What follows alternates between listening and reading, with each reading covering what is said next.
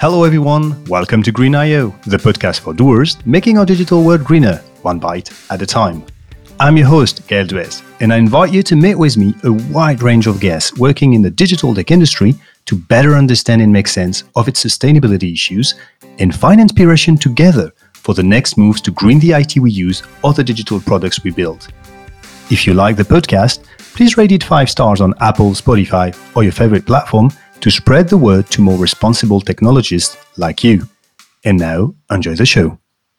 Hello everyone. In this episode, we go to the southwest of England in the beautiful Exmoor National Park, where I had the pleasure to meet Hannah. Well, this time it was a remote recording, so I didn't have the pleasure to experience the park, but Hannah told me it's a beautiful place, and I trust her. Hannah Smith, better known as Hanupcan, is one of the most vocal sustainability advocates in the WordPress community. Okay, I hear you. What? WordPress? A CMS supporting the move toward a more sustainable web? Are you kidding? Just wait to listen to Hannah. She will blow your mind and help you make almost 40% of all the world's websites greener. And she knows what she talks about because she's a die-hard developer, having started coding when she was still a teenager, sneaking on her dad's PC at home. But also because of all the energy she puts in sustainability initiatives. From having launched the Green Tech Southwest Meetup in Bristol to being a volunteer in the Climate Action Tech community, as well as the Green Web Foundation, and I believe she will tell us more about her recent fellowship in this foundation soon. And there is also another topic Anna is passionate about, and I have to stop here and let her tell us about it.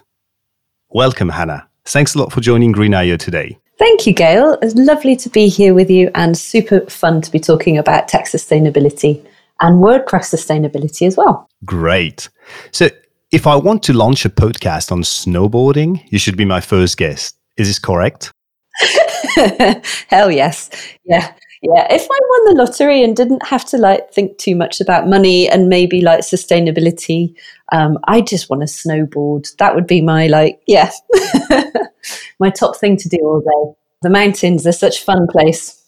Yeah, you speak from my heart when it comes to snow sliding sports. And you know, I'm using this weird wording to dodge the old debate between skiing, snowboarding, and... I've actually been learning to do both. So snowboarding is where my passion lies, where my heart is. But I have been learning to ski as well.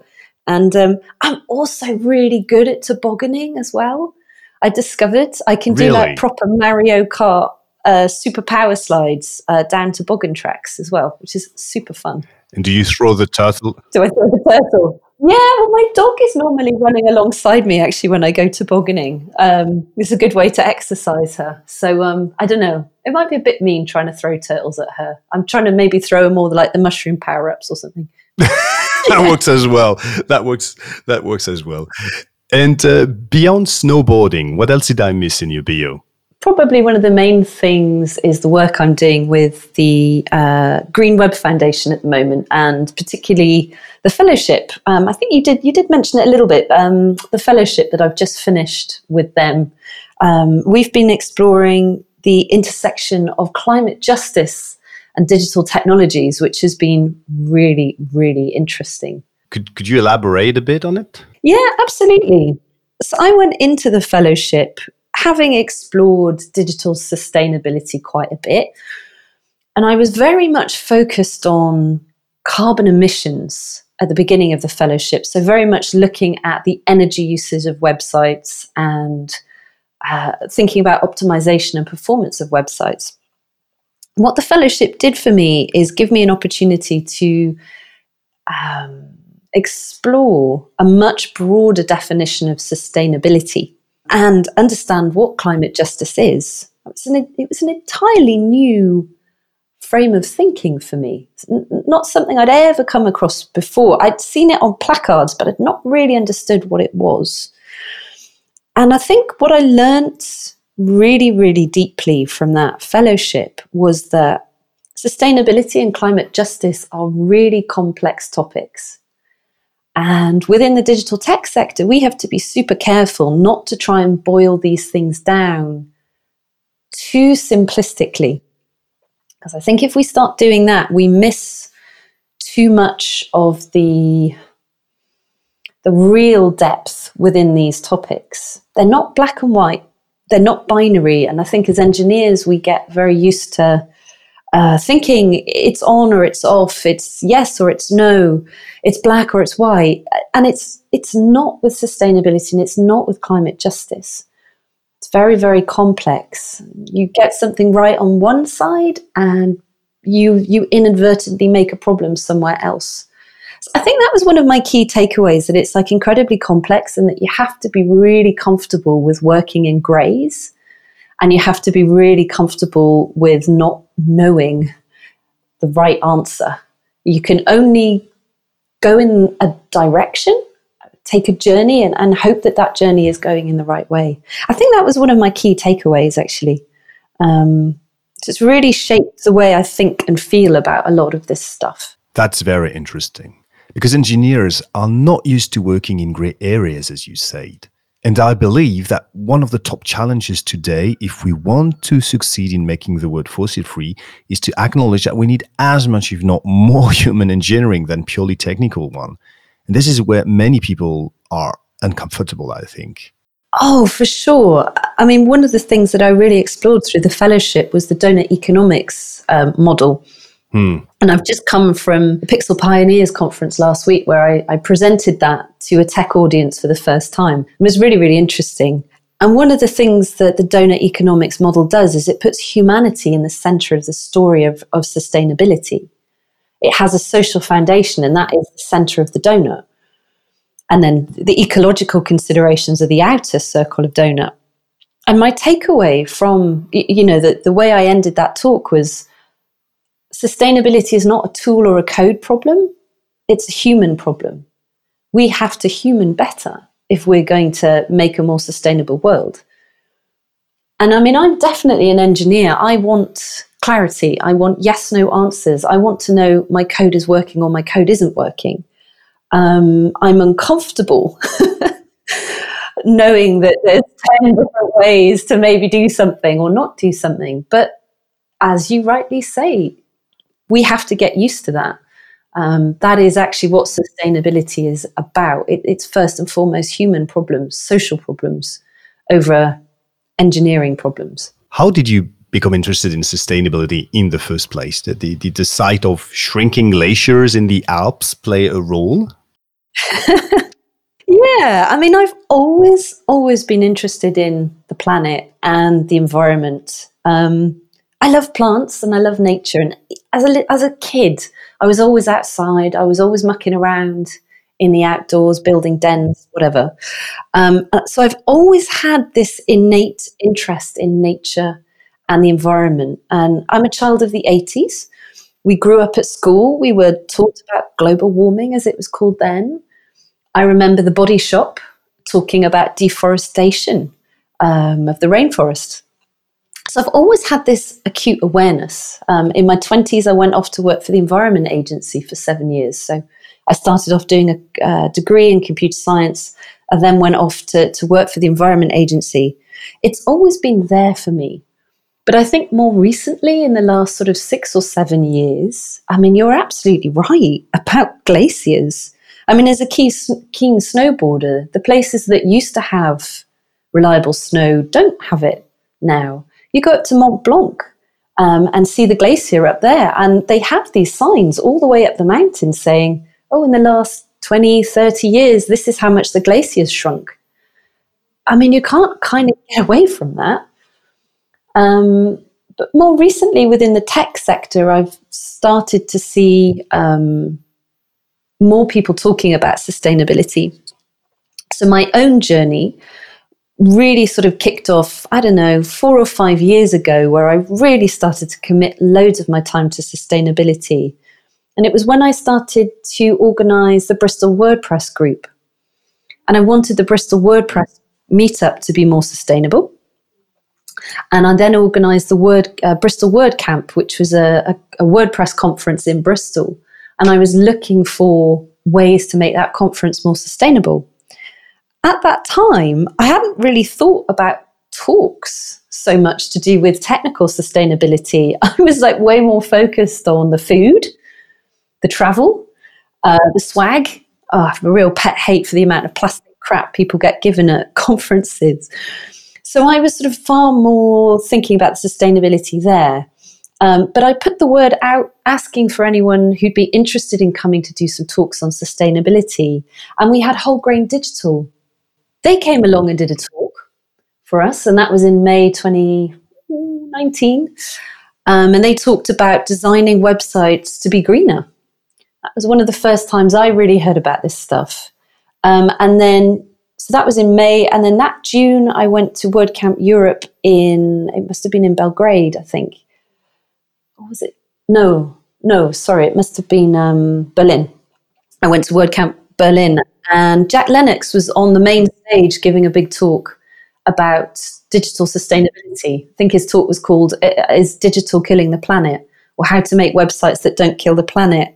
That was my absolute aha light bulb moment, that digital tech has a massive issue and has a massive call to action around sustainability. And now you're the one giving these talks. Yeah, I guess I found my niche, my call to action. I've realised that there aren't enough voices in this space. I actually mentioned going to WordCamp Europe in Belgrade. So that was in 2018. That was the first time I'd ever been to like a whopping great big conference. And I remember going to that conference and thinking, not a single person is talking about sustainability at this conference. It still happens a lot. Oh man, it does, but it's better. It is better. But I thought, hang on, how can the world's biggest tech community not have a single talk or workshop or mention of planetary sustainability issues? I remember thinking, all right, back in 2018, I was like, okay, I want to do something about this. Hence the effort I was putting into my own conference that I was organising in Bristol. And then thankfully, Whole Grain Digital and Jack came along the year after and really kind of helped me realise what I could be talking about or should be talking about. Let's talk about what you talk. And especially, Green.io is about sharing hands-on experience on how to make the web and tech more sustainable. And I wanted to ask you a question. Could you pick one project which you did recently on WordPress as a perfect blueprint for someone willing to build a low-carbon website? That is a really, really good question. I don't think I can give you a single project that is a perfect example of what you can achieve with digital sustainability. I don't think any client has ever come to me with the perfect amount of budget or the perfect amount of human resource to work on such a project with me. What we can definitely talk through, though, is some different scenarios in which I have done that work, but nothing to my mind has ever been perfect in that respect. Nothing is fully black and white, I guess. Beautifully done. Yes, absolutely. Coming back to that initial point, we don't live in a perfect world and we're in shades of grey. But there's some interesting things we could definitely talk about. So let's go for them. Okay, so one project that we can definitely talk about is Branch Magazine, which is a really interesting project run by the Green Web Foundation. And what that website does is it shows you a different view of the website depending on the grid's carbon intensity for that day. So it's a really interesting showcase of super responsive websites. The way it does that is it uses a data set from the national grid. So it's a UK data set. And if there's loads of solar and renewables on the grid that day, it shows you more images, more high definition images. And actually, do you know what? When it was Jack Lennox that actually set up the foundation for that. And I was quite intimidated. I was like, oh my God, I'm never going to understand what Jack has done because Jack is a really great developer. This is going to be actually super complicated. It's really not. I was really surprised. A lot of it was done with JavaScript. The other thing that's built into that website as well is a really heavy use of caching, using the Redis object cache. And the cool thing about that is it's set up on the server, and essentially it's turning WordPress into a set of static HTML files. WordPress, that site is basically a simple blog. It's articles. There's nothing much interactive there. So it's a perfect example of what you can do with a WordPress site to make it more sustainable, to make it use a whole heap less energy per page load. Also, I should mention, if you haven't seen Branch Magazine, check it out, because the content is super good. And a big shout out to Michelle Thorne, because she's brilliant. She's such a good curator of interesting content. Yes, she is. But that's very interesting what you mentioned with WordPress and static site, because that was one of the questions I wanted to ask you. That, okay, it seems that some WordPress projects can be sustainable at heart.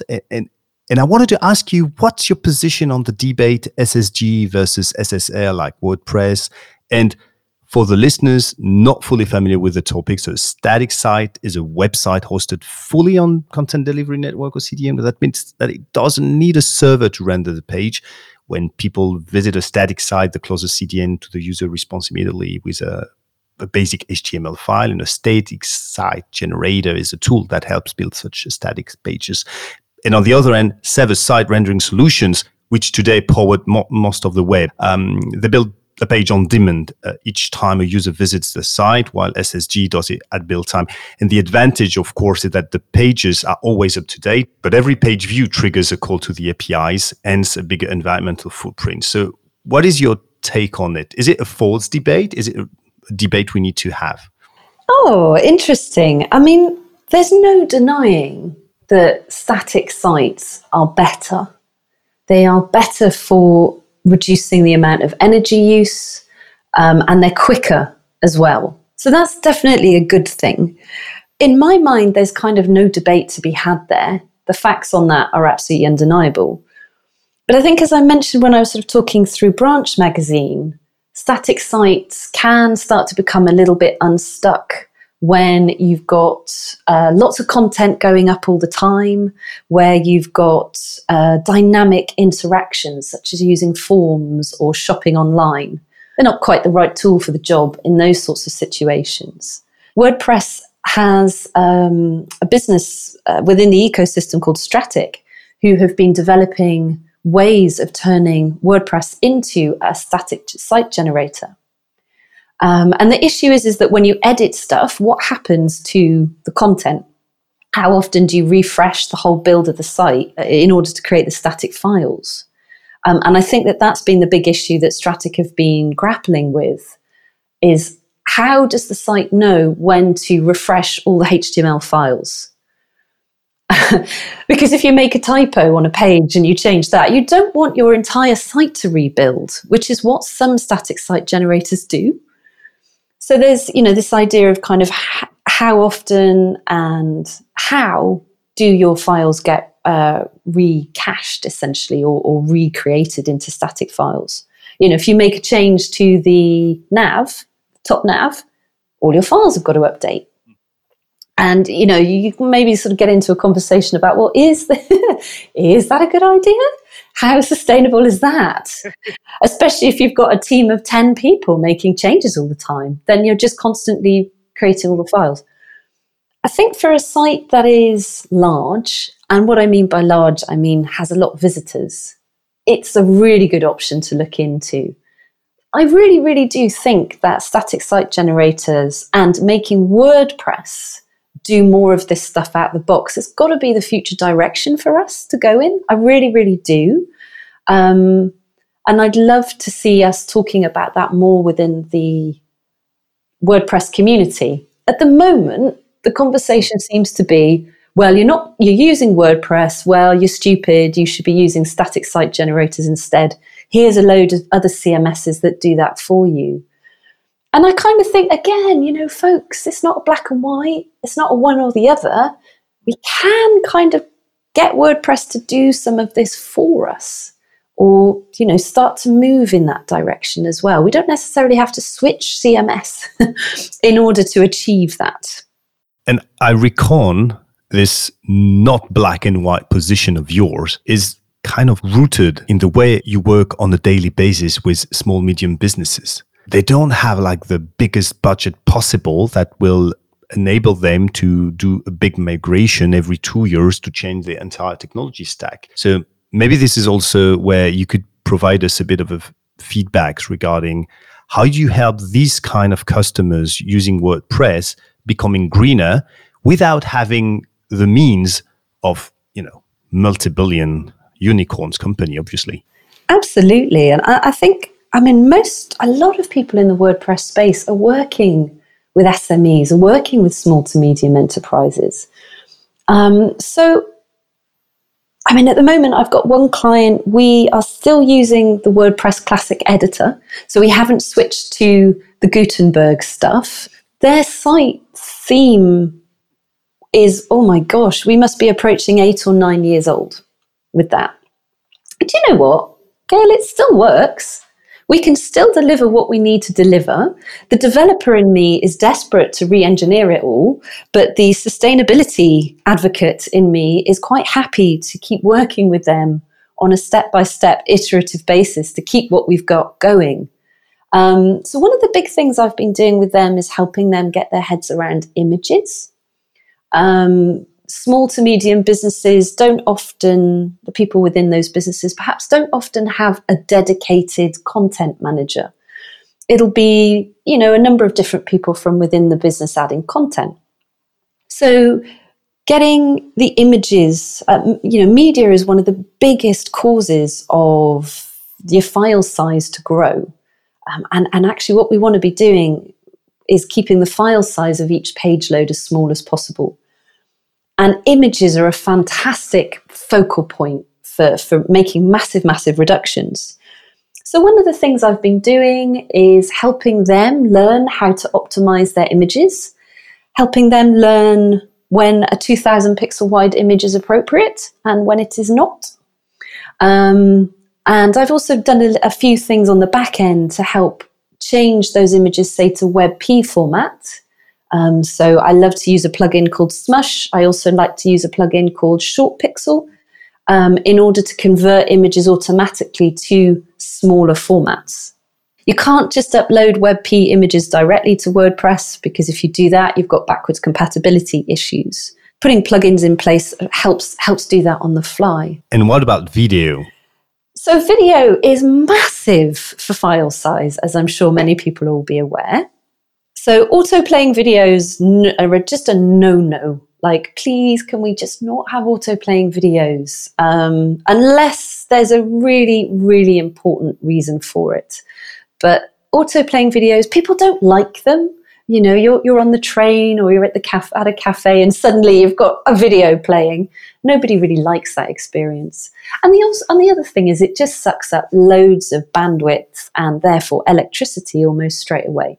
So auto-playing videos are a big red cross. Do you know what?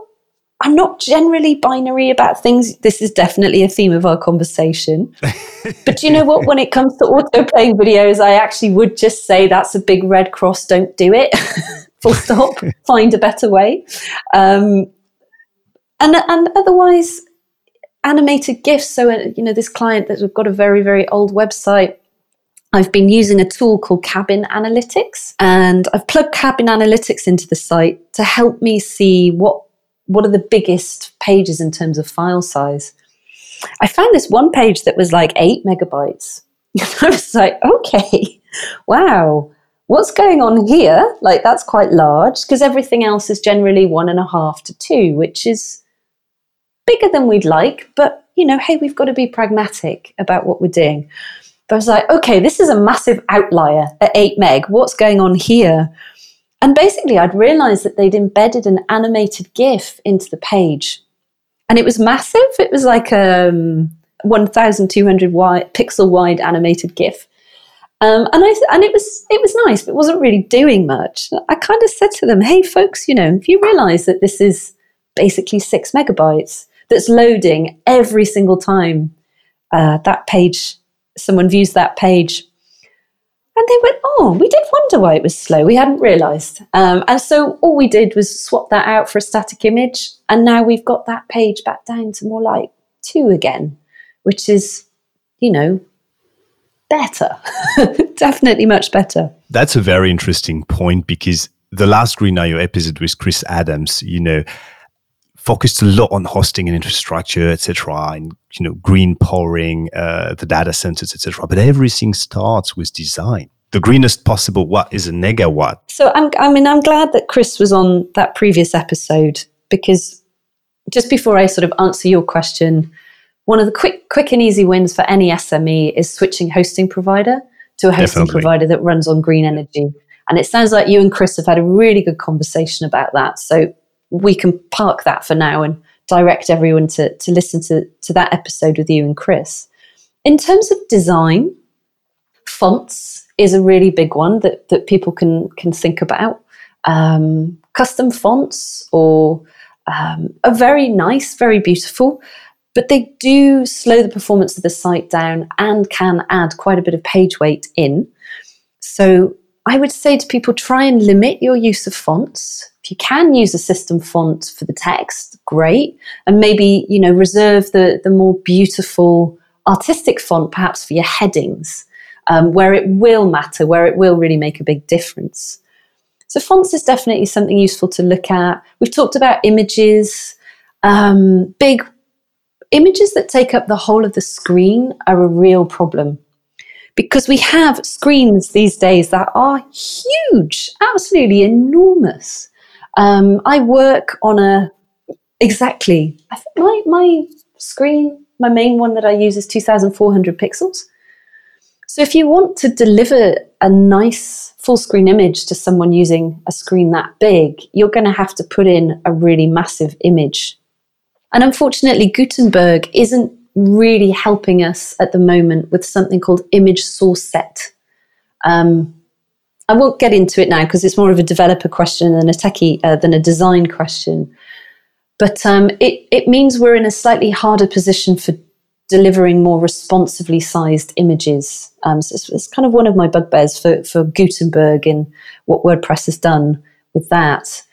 So we want to, you might have a justification for a massive image across the screen somewhere, but if every single page has it, and maybe several of them across a page, I think you're going to give yourself some sort of sustainability headaches, basically. It's really cool seeing the recent trend with designers doing more with SVG and vector-based graphics, and even drawing things with CSS as well. And that can be a really great way of creating interest across a wide part of the screen estate, but without having images. So that's definitely something worth looking into as well. And then I think the last thing is search. Don't be afraid to incorporate search into the design of websites. Search is actually really good value in terms of the amount of energy it uses to conduct a search. If you think that somebody's coming on your site to look for a particular piece of content, if they have to load 5 or 6 pages in order to find what they're looking for, that's quite a lot of wasted data transfer. But actually, if you use a search mechanism, someone can find what they're looking for a lot more quickly. And I think in design, search is a real savior, actually. Yes, there's a back-end implication for someone running that search on the server side. But again, search results don't use a huge amount of energy if you've got a well-optimized search function in the site. WordPress's search function's okay. You can definitely optimize it and make it better. So that would be my fourth pillar, is stick search in your site. It doesn't cost as much as you might think it does, and it will really help your users. So in a nutshell, if I dare to wrap up what you've said, you will have 4 pillars, which are images, video, font, and search. And I would say more generally speaking, the way we use CMS today are most of the time not sustainable, but the tool itself remains very, very powerful if used properly, with these changes you talked about in design, but also in hosting and even in deployment. Am I getting it right? I think so. I think it's very hard to say WordPress is or isn't sustainable. As it is about how someone uses the tool and how the tool is set up. I think another really important factor to consider with choice of CMS is around how backwards compatible the software is. And I think that's something we haven't really touched on in this conversation. WordPress has been around for a long time.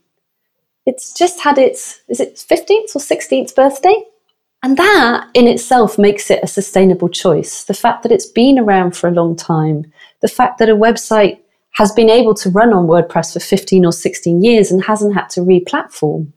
That's not just an energy cost to re-platform, it's also a human cost. You've got to get your head around a new platform, you've got to rebuild all your content. So I think there is also an argument to say that if you look at it from that angle, WordPress is actually doing remarkably well for sustainability. And the WordPress community has now a dedicated Slack channel on sustainability, and it has already been joined by, I guess, almost 100 people. So thanks a lot to all of them. Well, do you know, the people that were behind it, so it's Nora Ferreros, who is a Spanish WordPress designer.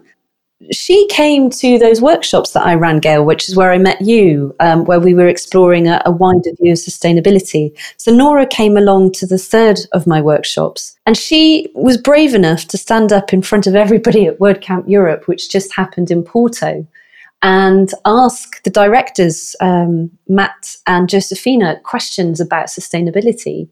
And kudos to her, because that must have been quite scary, but she started something there. So well done, Nora.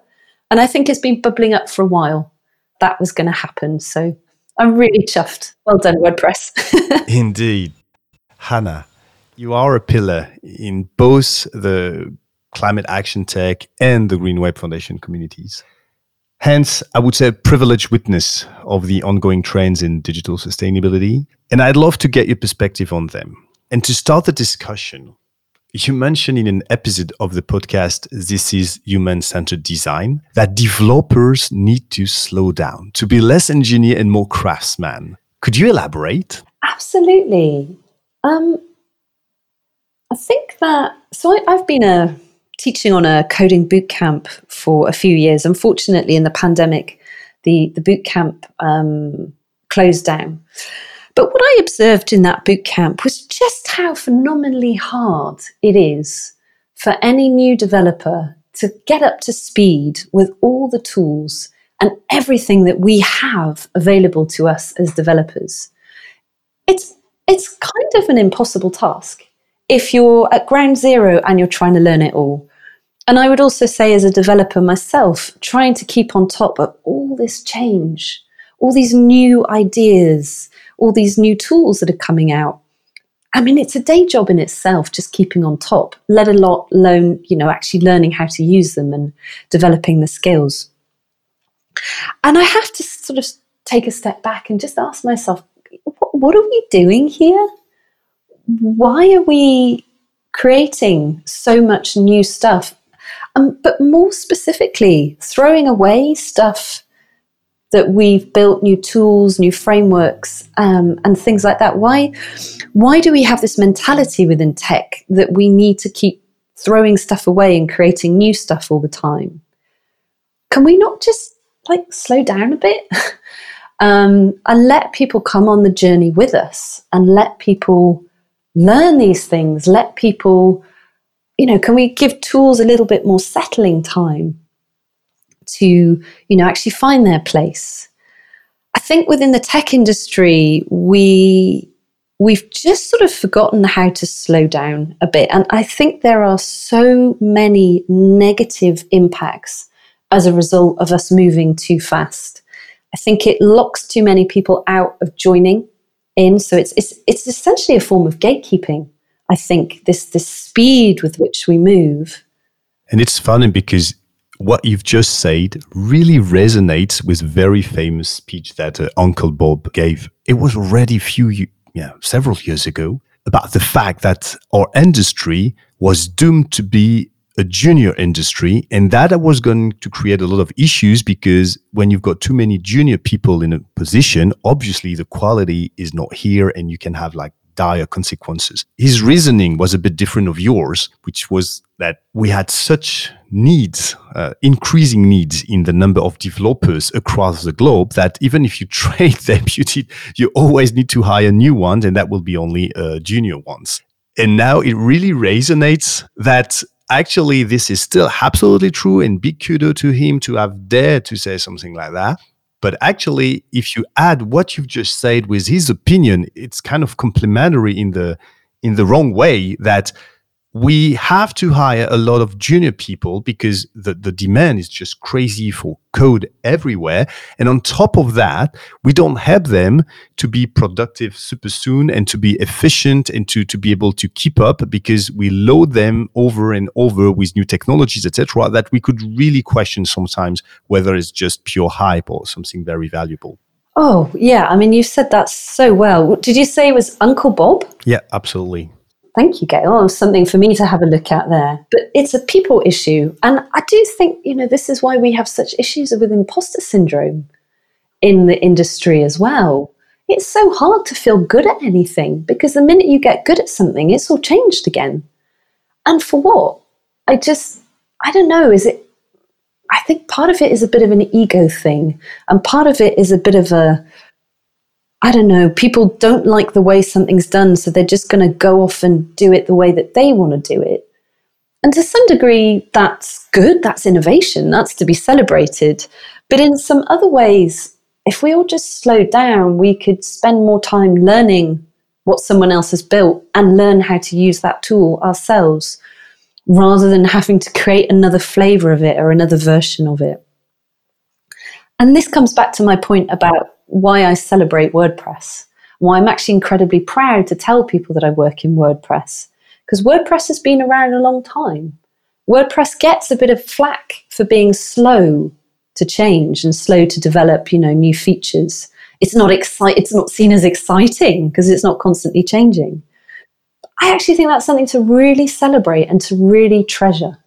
I have a website that's been running on WordPress for 8 years. It's the same theme that was built 8 years ago, and only with a few small modifications, that still works today. And there's not many frameworks that you can say that's the case for. Thanks, Anna, for sharing your insights. And more generally, what are the latest evolution that you see in digital sustainability? I think at the moment there's a really interesting school, a new discipline, I suppose, new school of thinking called sustainable software engineering. I think that's a really interesting trend. So, I was mentioning about Branch Magazine, how it actually uses the data from the grid as to how carbon intense electricity is at a given point of time. There's a really interesting field there. Looking at perhaps more server-side operations, and shifting operations around to different times of day, even times of week, even times of year, depending on how much energy is coming onto the grid at one time. I think that's absolutely fascinating and a really interesting trend. And I think another trend I would like to see, I'd like to see us connecting humanity with technology a lot more. I think it's starting to happen, but I think in terms of the trend that we need to see within sustainability, that's what we need to see.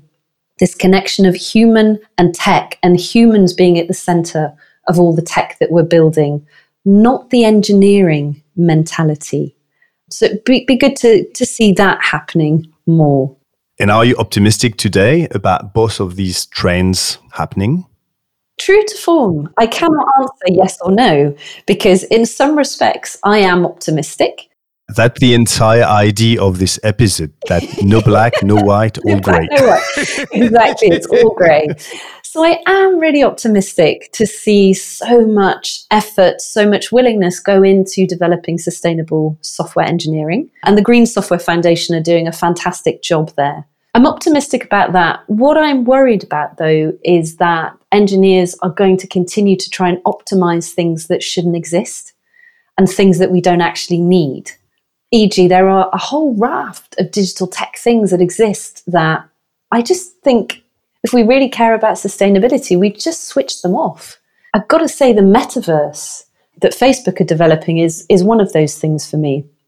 We can optimize that until we're blue in the face, but I'm actually not sure that should exist at all. That's a very interesting comment you've just made, because I love to ask a question that I call the beyond scope 3 question, which is always a bit hard to answer, which is, what about the why? And my point is, did you find yourself in situations where making tech greener was not enough, where you had to question the purpose of some digital services to be built, if not an entire company? Do you sometimes refuse to work for some company? And you mentioned Walgrain Digital, and that's very interesting because Tom Greenwood, in an episode of the Technology podcast, one of the very first podcasts about digital sustainability, mostly in French, but a great podcast, he explained how Walgrain Digital would actually score all of his potential customers to agree or not to work with them. So what about you? Did you find yourself in such situation that you had to say no to a customer because of this why question? 100%. Absolutely. I think perhaps my process is not nearly as robust as Wholegrain's Digital because it's just me. Yeah, well, that explains a lot. And you're a one-woman show. So Exactly. you don't have, please do not start to create big processes. No, exactly. That wouldn't be very sustainable at all.